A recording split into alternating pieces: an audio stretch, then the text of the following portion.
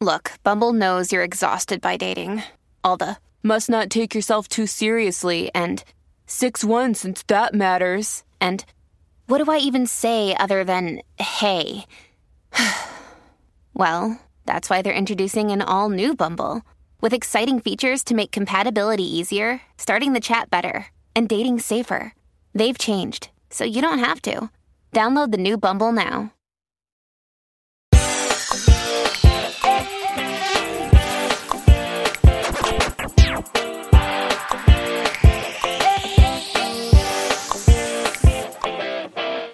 Yellowstone, Season 2, Episodes 9 and 10, Enemies by Monday and Sins of the Father are over, but we're just getting started over here. Post-show recaps. Welcome back, my friends. It is I, Rich Filiberto, DM Philly, out here on the internet, back with you again for yet another week talking about Yellowstone. I, of course, am not alone. I'm joined by a woman who often lets me use her first name, the one and only Grace Leader. Grace, how are you? I'm doing well. I thought this was a great ending to the season. I thought season 2 was pretty strong. I think this is a much better season finale than season 1 finale. So I'm excited to chat with you about it. Yeah, me too. I'm very psyched to chat with you about it. I think that season 2 really comes together in a great way. We've been talking about it all through the season, but it feels like they find themselves. They really are able to execute on their ideas well. It synergizes better. And I do think it's an incredible finale. Your dad, Taylor Sheridan, channeling his Sicario writing chops, I feel like. Wow. Like that last hour is a bit like an action movie, Grace. It pops off. Yeah, I mean, I think that the thing that it actually reminds me of is like the series premiere. Yes. Which is this hour and a half long spectacle. And I feel like to a degree and there's a lot of that in here at the beginning, obviously mostly revolving around Casey killing many people. Yes. But we kind of diverge from it to a degree as like the tensions, I don't know that they settle, but they're certainly not as like as much in danger as the series premiere happens to be. And I feel like this is fitting and kind of like what I thought would be at the end of season 1, where it sort of like come back to that and make like a moment out of the finale. We didn't get that in season 1, but I definitely feel like we got it in season 2.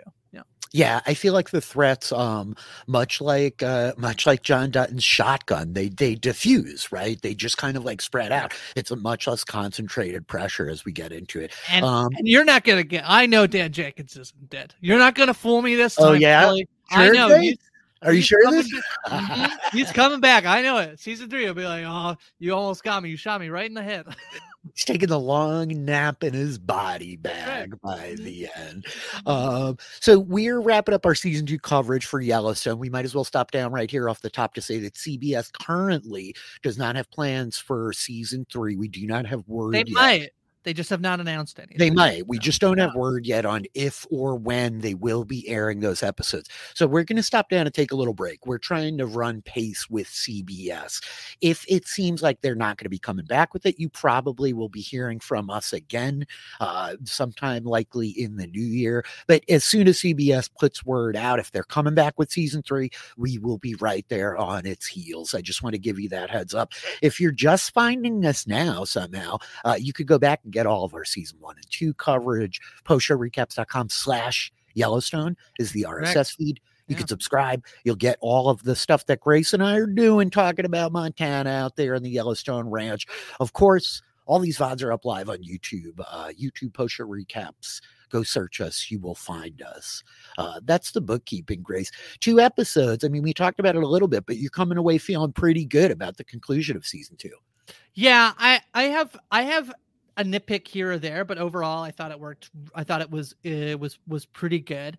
I thought that there's a very clear threat to John and sort of he has to like rally the troops. I thought that there is some really good emotional character work here, particularly as it comes to Beth and Rip and John.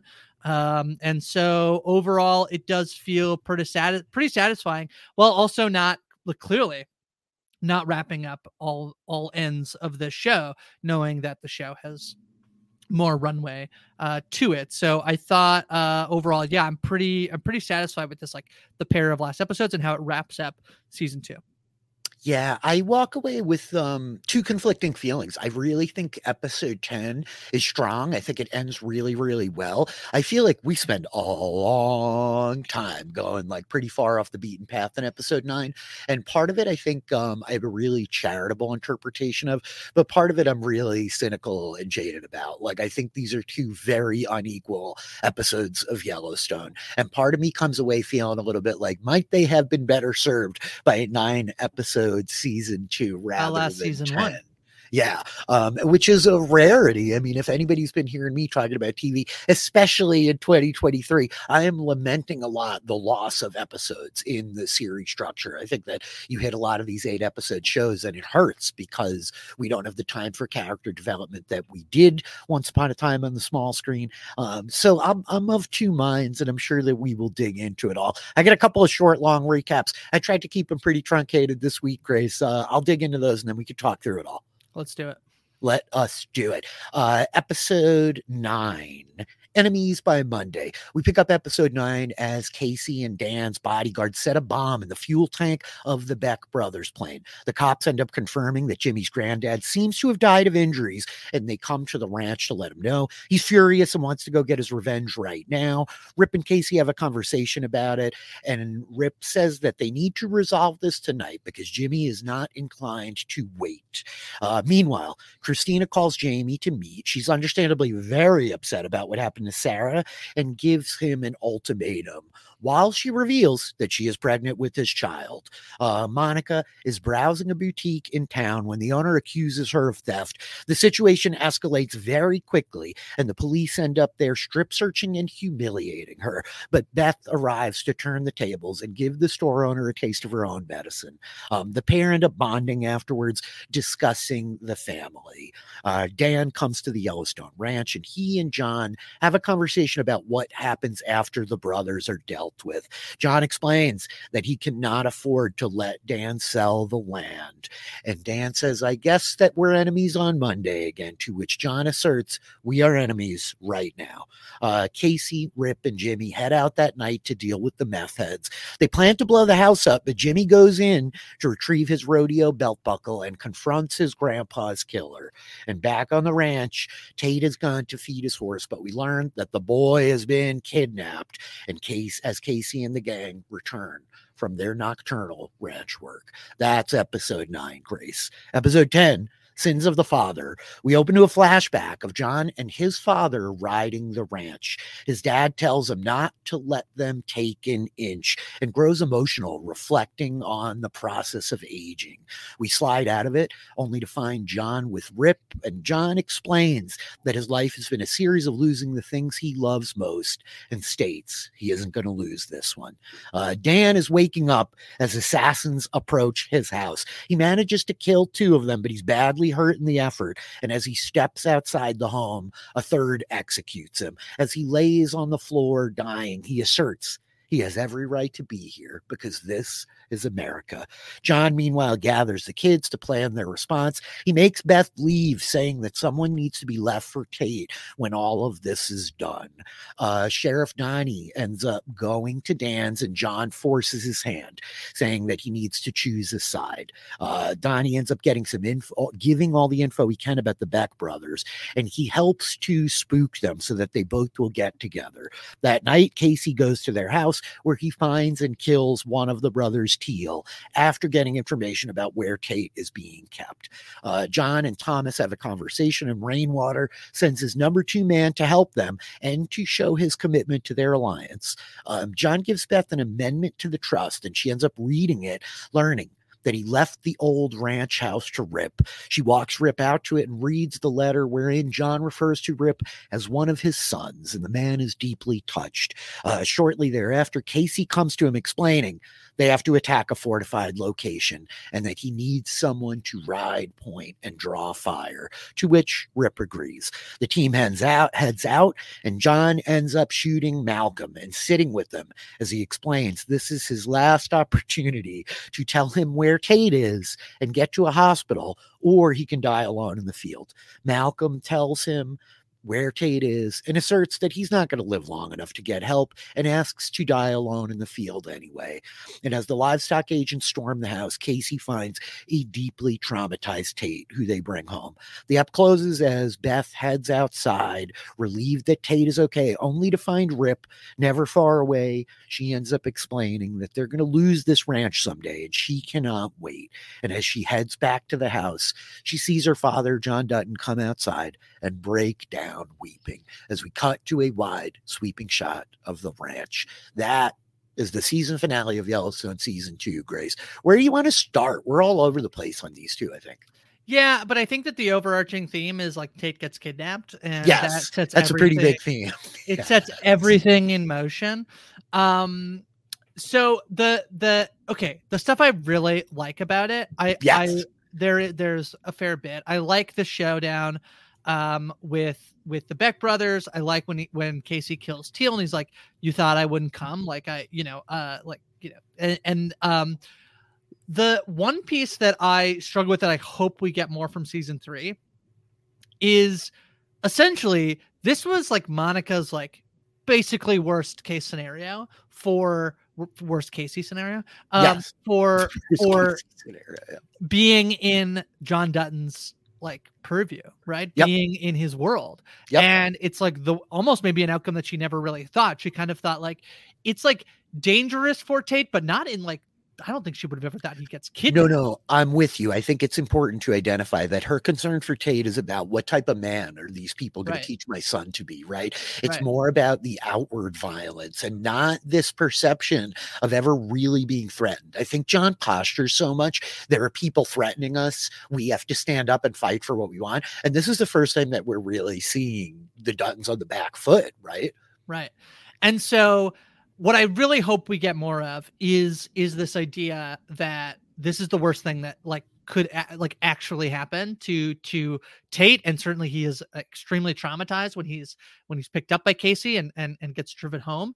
On the other hand, in episode 9, we get the scene where she is confronted at the jewelry shop, and I really don't know how I feel about this scene. Part of me does feel like in the way that, earlier you made a really good point at the end of season 1, where I was like, when the girl from the strip bar comes and works at the, and I can't remember what her name is. And you were, I couldn't put my thumb. Yeah. I couldn't put my thumb on why I didn't like it. And you were like, oh, it's because seems like it's feminism written by men. And I was like, oh yeah, that's such a good point. And I feel like this scene here is racism written by white people, I think. And so I don't love the actual scene and how it plays, and not because I don't think that this should happen. I think that, and I do think like there are elements of this that do happen to people. It goes to the most extreme version I've ever really seen depicted in a show, which she's like forced to strip search to get naked, and over the top. And if that is how it happens, like I didn't really go and start looking into this, whether this is a thing that's happened, then retract my statement. What I do like about it is when she calls Beth, and the way that Beth is the person who comes and helps her. There's even a moment when John comes to tell them that Tate has been rescued. And they're together on the couch, under the blankets. They've clearly spent that night bonding. Monica has her head on Beth's lap, and so you can tell that they have bonded. And so I like that, because what I do like about the tension there is, as Beth is like at the end of the episode, like, I can't wait for this place to be burned down. Like, I can't wait for it to be gone out of our lives.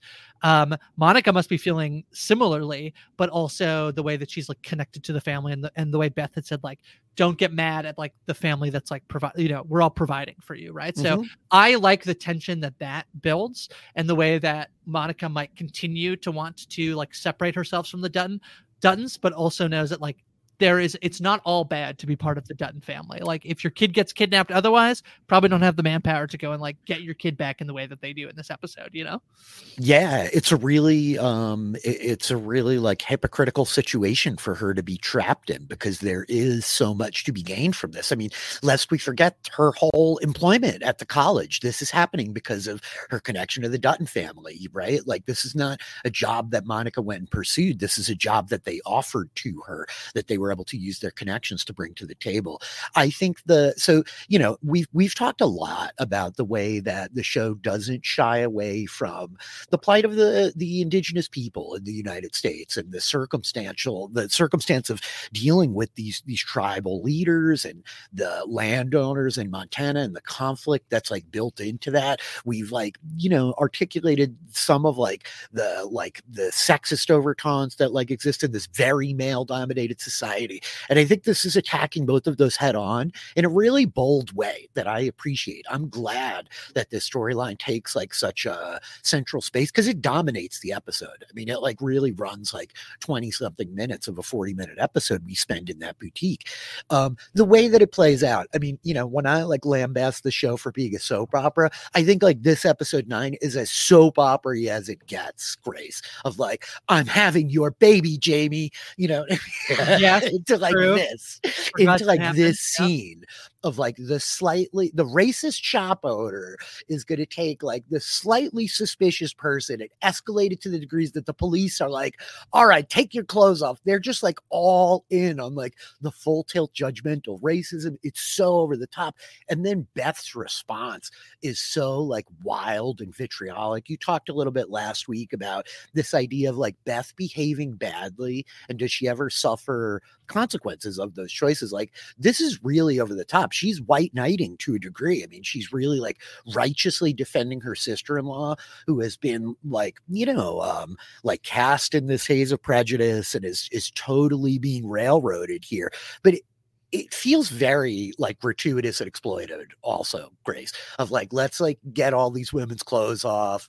And like, it's just so far. And we spend so much time there. And like, I appreciate its inclusion. I do not think the execution works for me as well as they want it to, right? Like it gets me thinking about these ideas and these themes in a way that I appreciate, but it's just so kind of like ridiculous. And it makes me like uncomfortable in not a good way where I'm like, God, they had to like oversee this. Like, I don't know, I think for me, there's a moment, the show has said it itself, which is when the physiotherapist is like, be careful, like don't always show the tragedy. You need to show the celebration. We obviously get the rap concert from last week, I think. Yeah.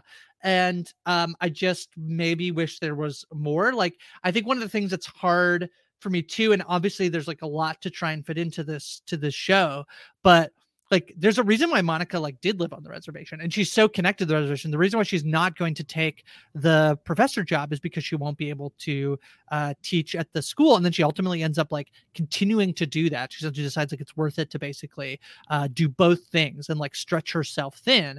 And so she has this connection to like her community and her people. But then I feel like the way that the show is depicting her almost all the time is through like her being a victim. And so I don't, again, that's like a real, like, the way that she is subject to like prejudice and racism by like a shopkeeper, that is entirely a real story that people encounter in our society all the time. Every day. It's just like, the extent that it gets like pushed to be an extreme for a television show is tough. Like, I don't know what, and again, I don't want to discredit like if that's a real experience that people have been through. No, Somebody brought that for that to be the moment in the show. It's really awful. I do hope that like more so, I mean, I guess that's what the show is, that Beth comes in and like rams up the shop instead of like them like settling with like, some sort of lawsuit or whatever. But No, that is what the show is. I do think it's important that Beth and Monica connected. Like, I think there's a little bit of like, okay, we've done 18 episodes of the show. We have two really prominent female leads that basically have never spoken a line to each other, right? So this bonding feels good, and it does feel so out of nowhere, but the writing is strong there of like, I'm calling you because if I call Casey, he's going to kill somebody. You know what I mean? Like, and also like there's that element like with John saying to Beth early on, I need evil. Like, Monica knows who she's calling when she calls Beth Dunn to be like, come deal with this. I need you to help. Right.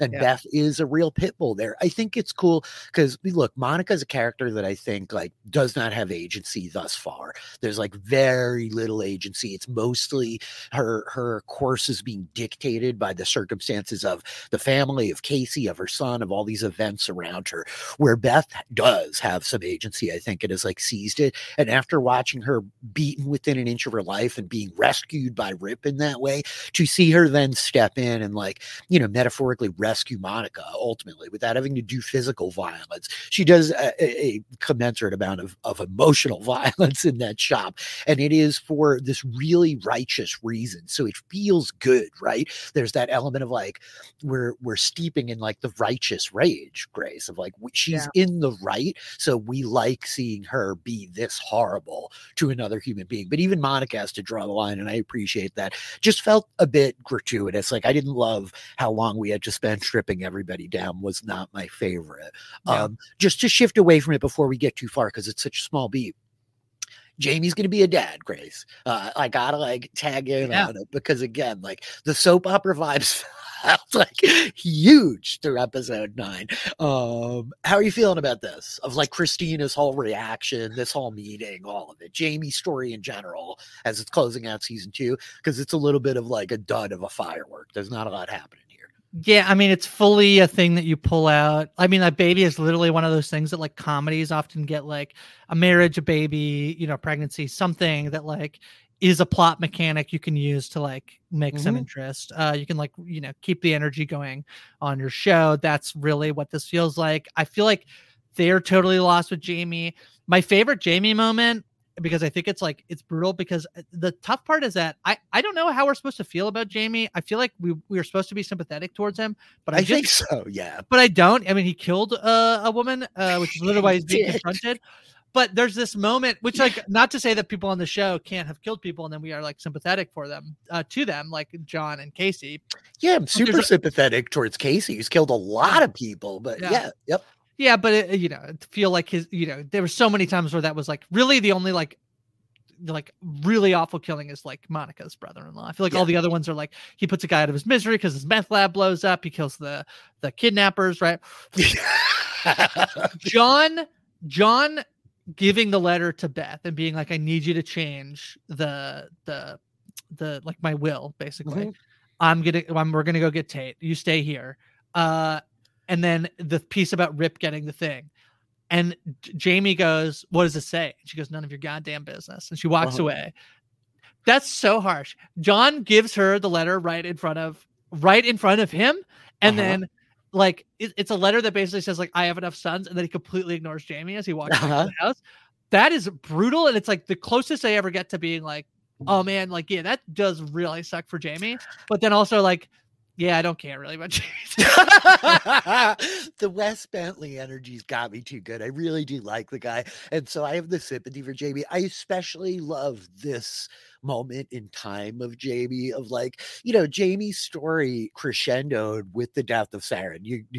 This was like not what he wanted to do, but he was like driven to this point. He reacted really badly. I'm not absolving him of the choice, right? But his family has clearly traumatized this kid pretty bad. And I just love Wes Bentley in his cowboy gear, Grace, of like him hanging out in the flannels and his jeans and his baseball cap, like getting back down to earth, trying to square up. Were you surprised to see Christina return?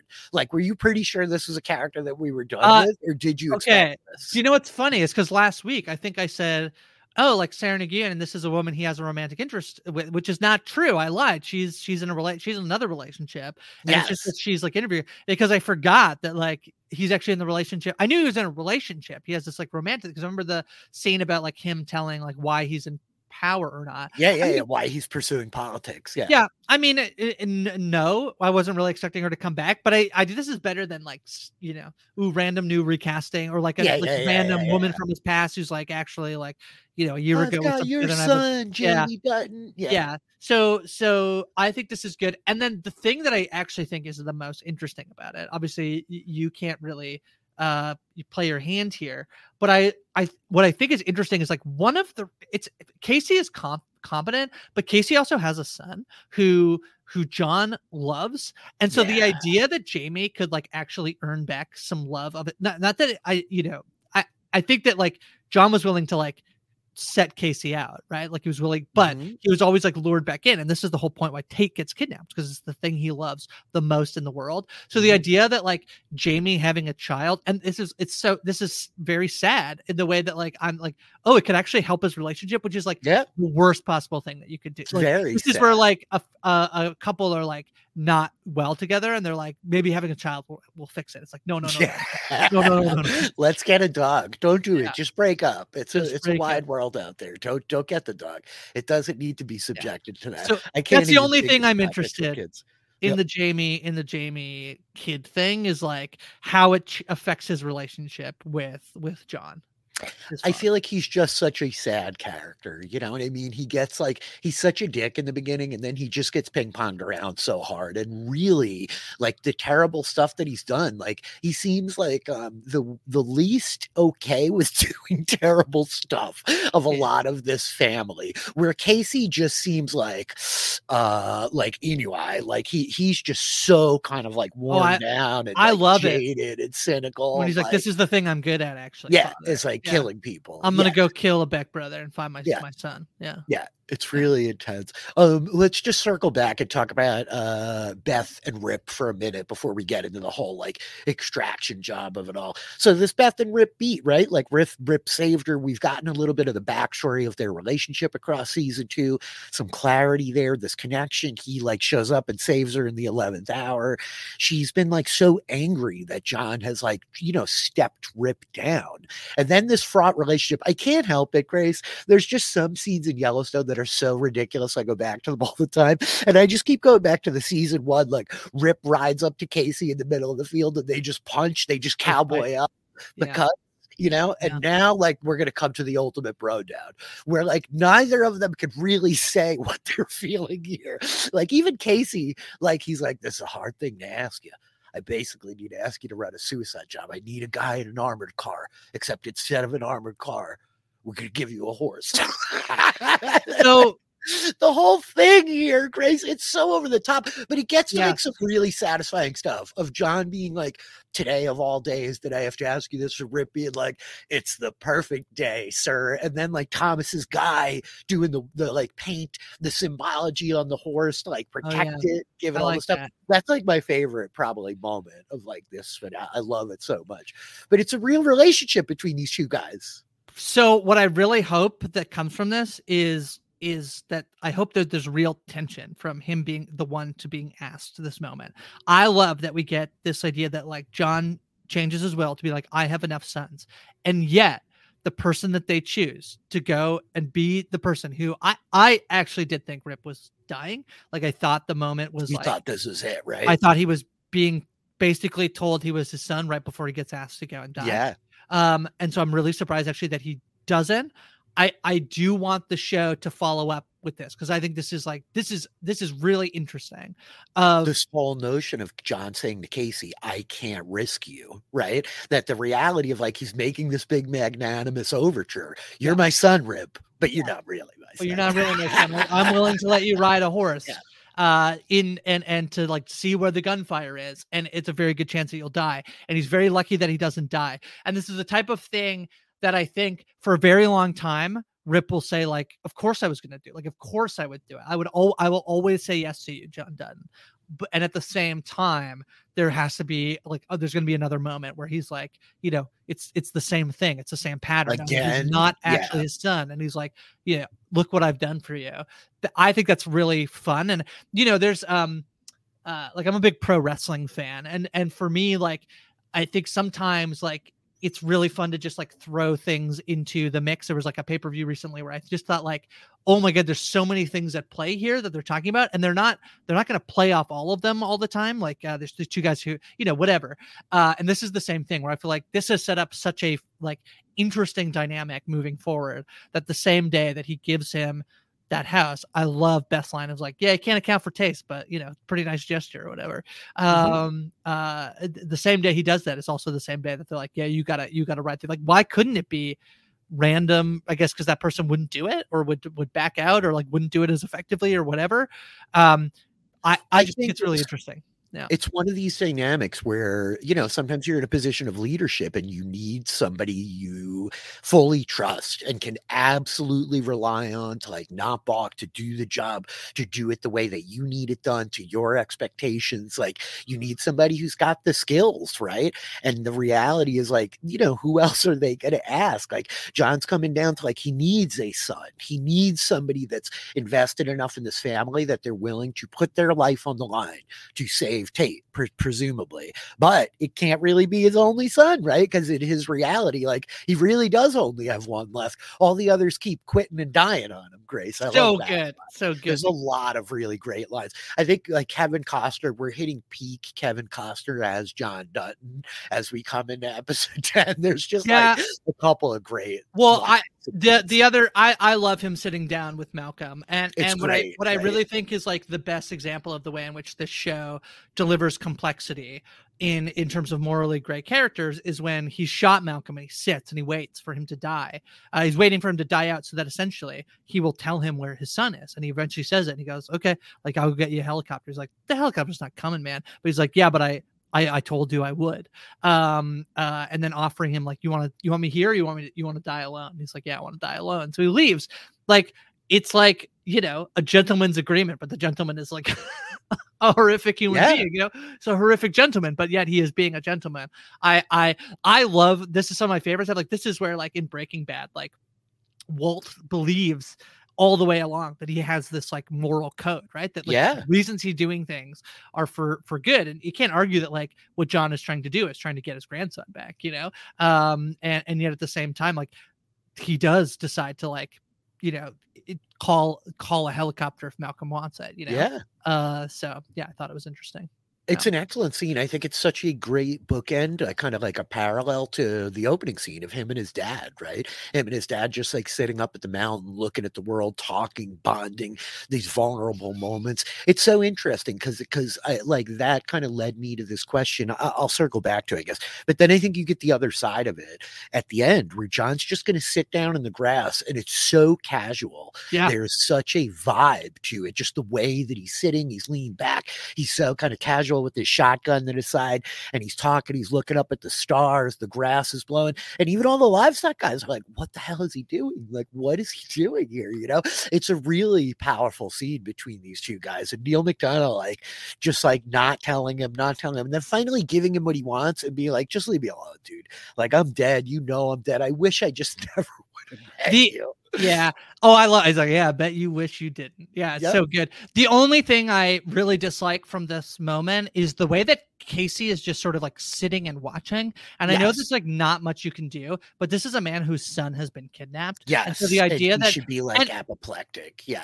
And even something, if there's some acknowledgement that like Casey wants to do something, but he knows like John will not let him, like John is the ringleader here, like John knows what to do, this is the move. But Casey like sort of like hanging with the guys being like, yeah, classic dad, you know. And I'm like, your son is like kidnapped, so like your son is like is not I'm here. with you. It's the only piece I feel like I don't know, it just like rubbed me the wrong way, because also like that's not the Casey we've seen. Like everything we've seen characterizing Casey is that the guy's a little bit of a hothead. Like he especially responds for his to family. Things. He reacts, and like, you know, even just the way he yells at John when they come back to the ranch, and he's like, "You let him go alone to feed the horse," and he's like, "We're never alone here." And I get that element of like living in that kind of environment. You feel like you're never alone. You feel impervious. You feel invulnerable. You're really not. You know, it's like when I used to run summer camp, like we would do all these like trainings because like if a camper goes missing, and almost all the time, like it just like it almost is wild when a kid actually like does go missing. And almost any time we did it, it's just like they were just in the bathroom, they didn't tell anyone they were going. Honestly is it.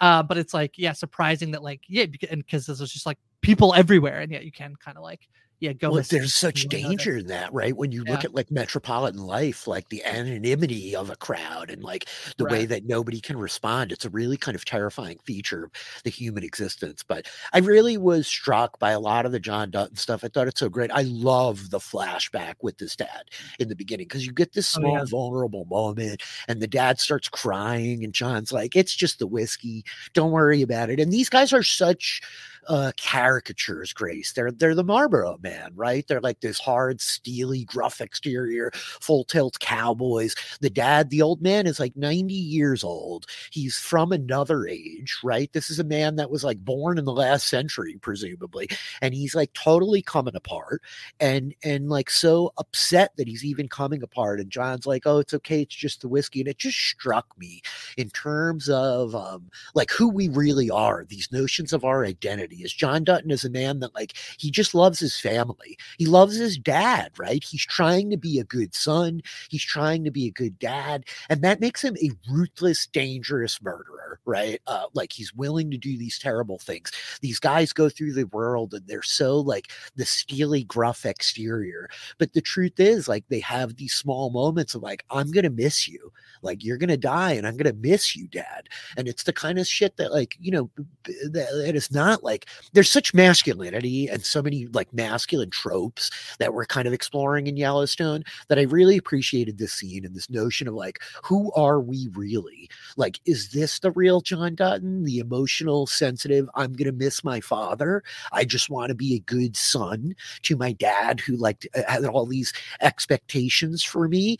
But like when that is the like 2% of your life that you get to show, when so much of your life is dominated by this mask that you have to wear, even if that's not the real you, like how long do you live in that space until that is the real you, right? Is it what we feel or is it what we do?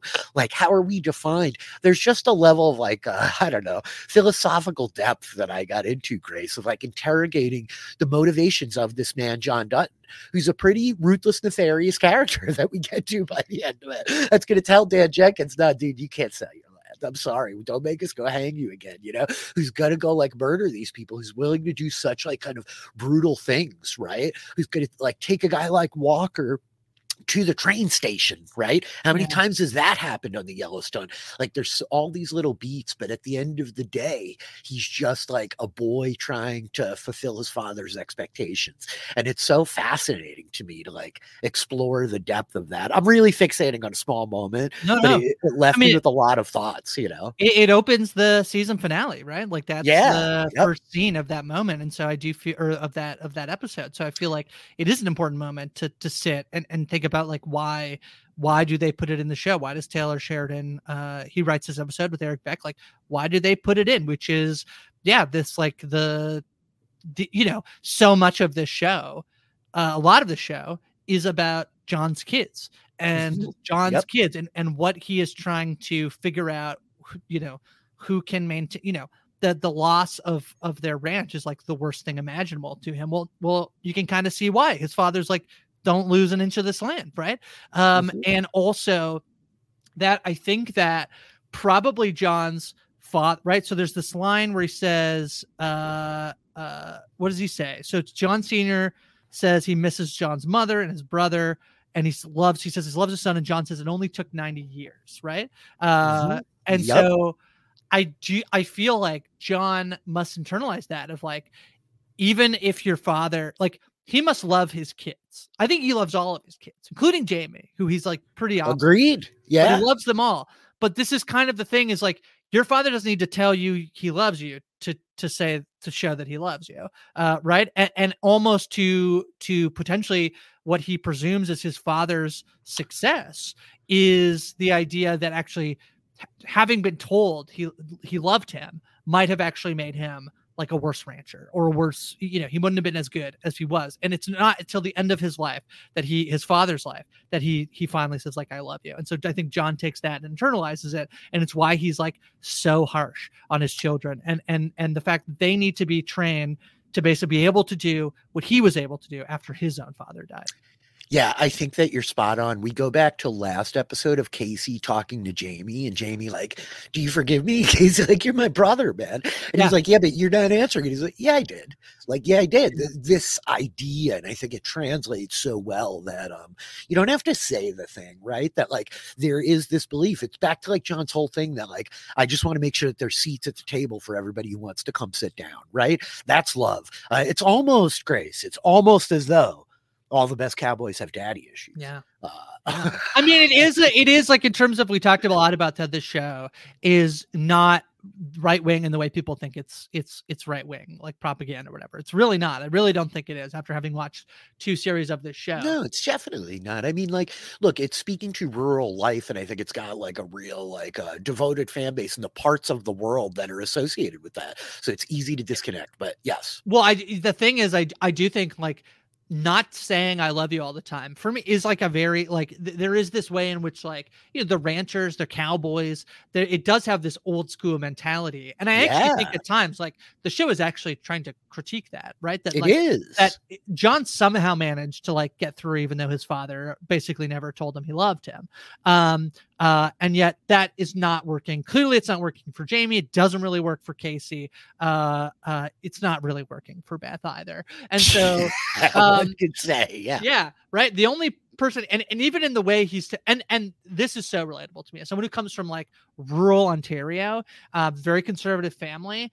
It did take a long time for my family. It basically took, like, a kind of a family altering incident for us to finally, like, say we love each other. Not that we didn't, but it's like, it's very actively, like, at the end of each call now, it's like, no, okay, I get bye, it. I love you. And it was not a thing that I feel like we had in our life a lot, but it's not that we didn't know we loved each other.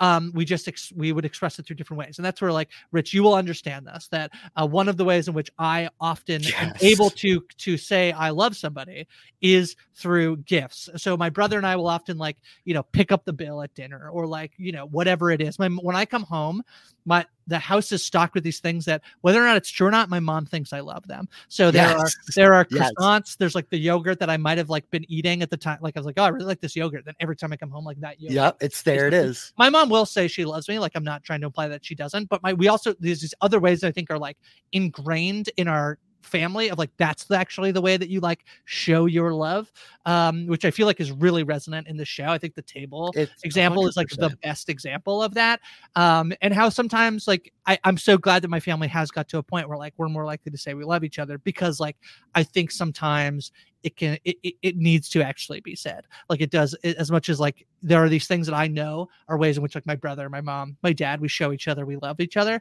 Sometimes you actually just have to say, like, yeah, I love you, you know? So yep. Yeah. No, I totally feel you. My parents were real hippies, and so there was a lot of, like, vocalization, or they came out of that time, at least.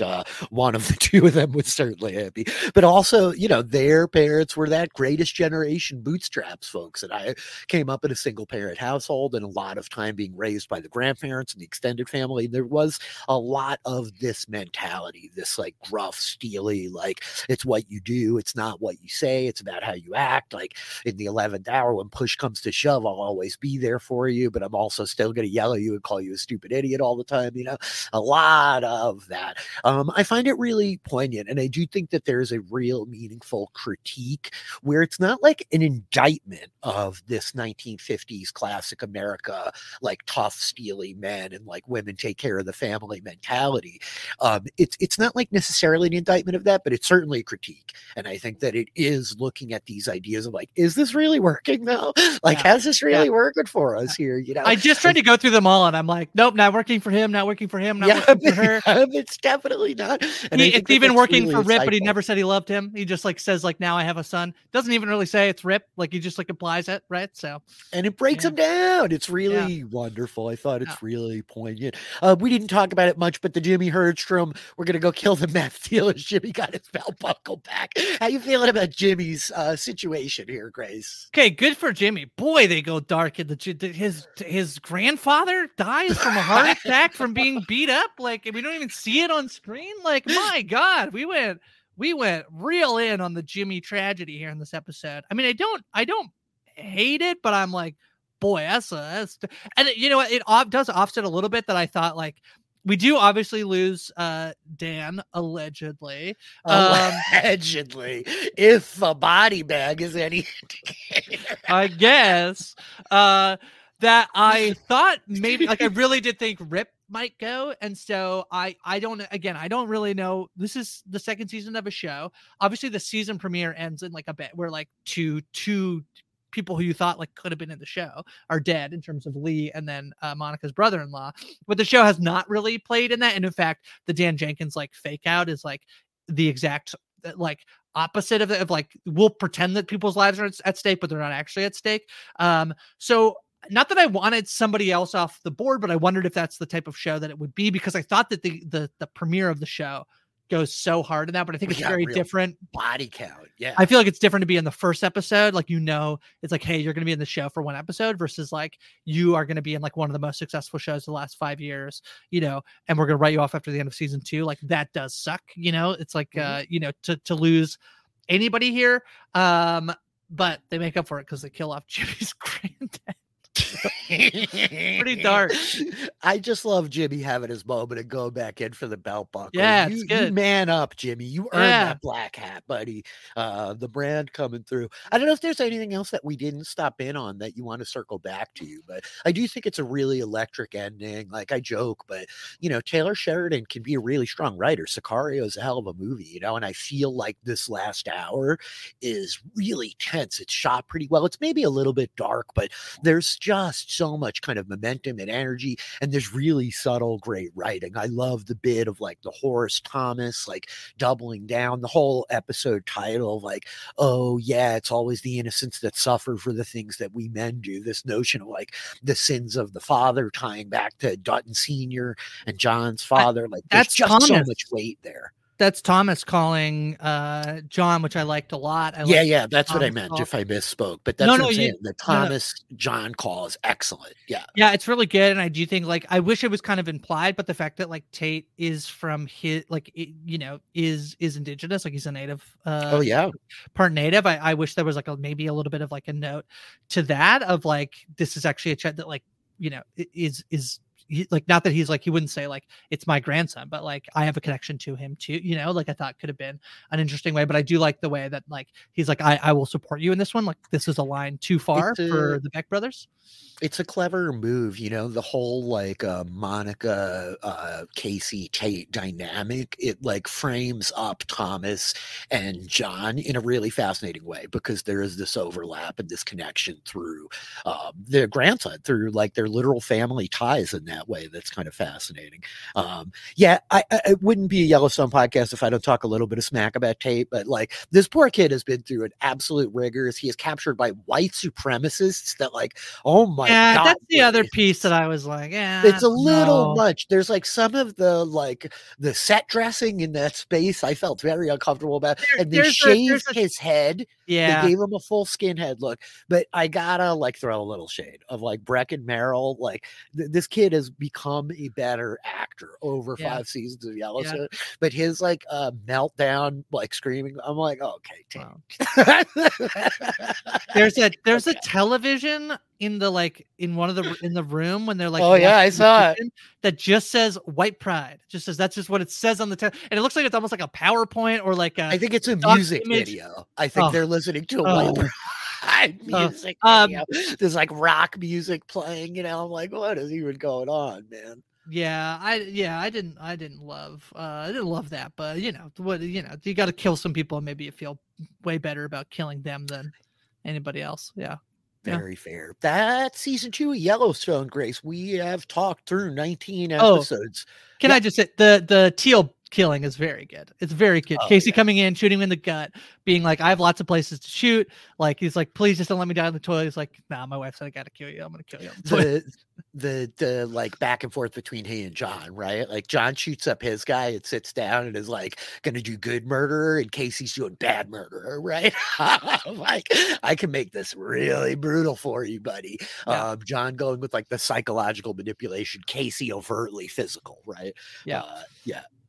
So, I mean, we're again going to like be at the whim here of like trying to see if CBS does it. I gotta say, I'm intrigued to watch more. I was trying to pace out. I don't know if folks have, can provide me idea. You might be able to, Rich, like if I like dive into the prequels, am I like at risk of spoiling anything from the main show? No. So that might be an avenue I take where like I can quench my thirst for season more Yellowstone to like be unspoiled on the pod by diving into to the prequels, but I might just end up watching Yellowstone. So maybe by the time we come back, I am in more of the zeitgeist of Yellowstone than I have been previously. So we keep talking about you keep talking about how Lloyd is the Sam Elliott stand-in in Yellowstone. 1883 They got the original I know. flavor, Grace. I know. They got Sam Elliott original, and Not he's Sam so Elliott. effing good. Yeah, I've heard that. 1883 like bangs, right? You got Yeah. like the big country guy whose name I'm not forgetting. How am I forgetting his name right now? He's like fantastic. He and his wife Faith Hill, Tim McGraw, right? It's Tim McGraw and Faith Hill. They're really good. 1883, I think bangs. 1923, it's not bad. I do think that I decidedly like it maybe more than Yellowstone. I'm always a sucker for a period piece. It really hangs on like it does some crazy stuff. We're in like Africa. We're dealing with like some Ghost in the Jungle adjacent, real like Legends of the Fall vibes for 1923. So I would recommend both. I think you can watch both without being spoiled. I think it'll give you a little context, like the idea of that ranch that John gives to Rip. This was the first ranch house, right? Before they got mega 21st century wealthy and could build the McMansion, right? So you touch on some cool stuff, and I don't think it blows up anything that you don't want to know. But yeah. Nonetheless, we will be back when we come back. postshowrecaps.com/Yellowstone is the RSS feed. Go subscribe to it right now. So whenever Grace and I return to the airwaves talking Yellowstone, they will be directly downloaded into your podcast player of choice. Until then, Grace, what do you got going on? Where can people find you? I'm talking about Fargo. I'm talking about The Crown, The Curse, talking movies with Ariel.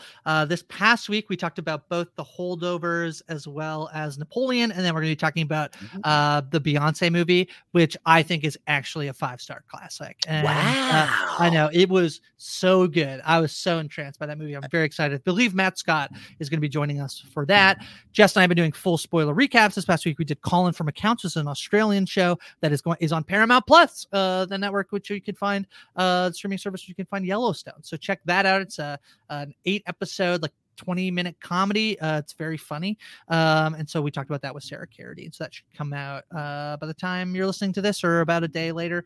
And I'm on social media at Hi From Grace. What about you, Rich? Very, very cool. I'm at DM Philly in all the places, Twitch, YouTube, over on Twitter, even on Blue Sky. You can find me in the Post Show Recaps Patreon Discord, patreon.com/Post Show Recaps, $10 a month. You could jump in and hit both of us up about Yellowstone or play D&D or jump in the Brant Steel. We got a lot of stuff going on there.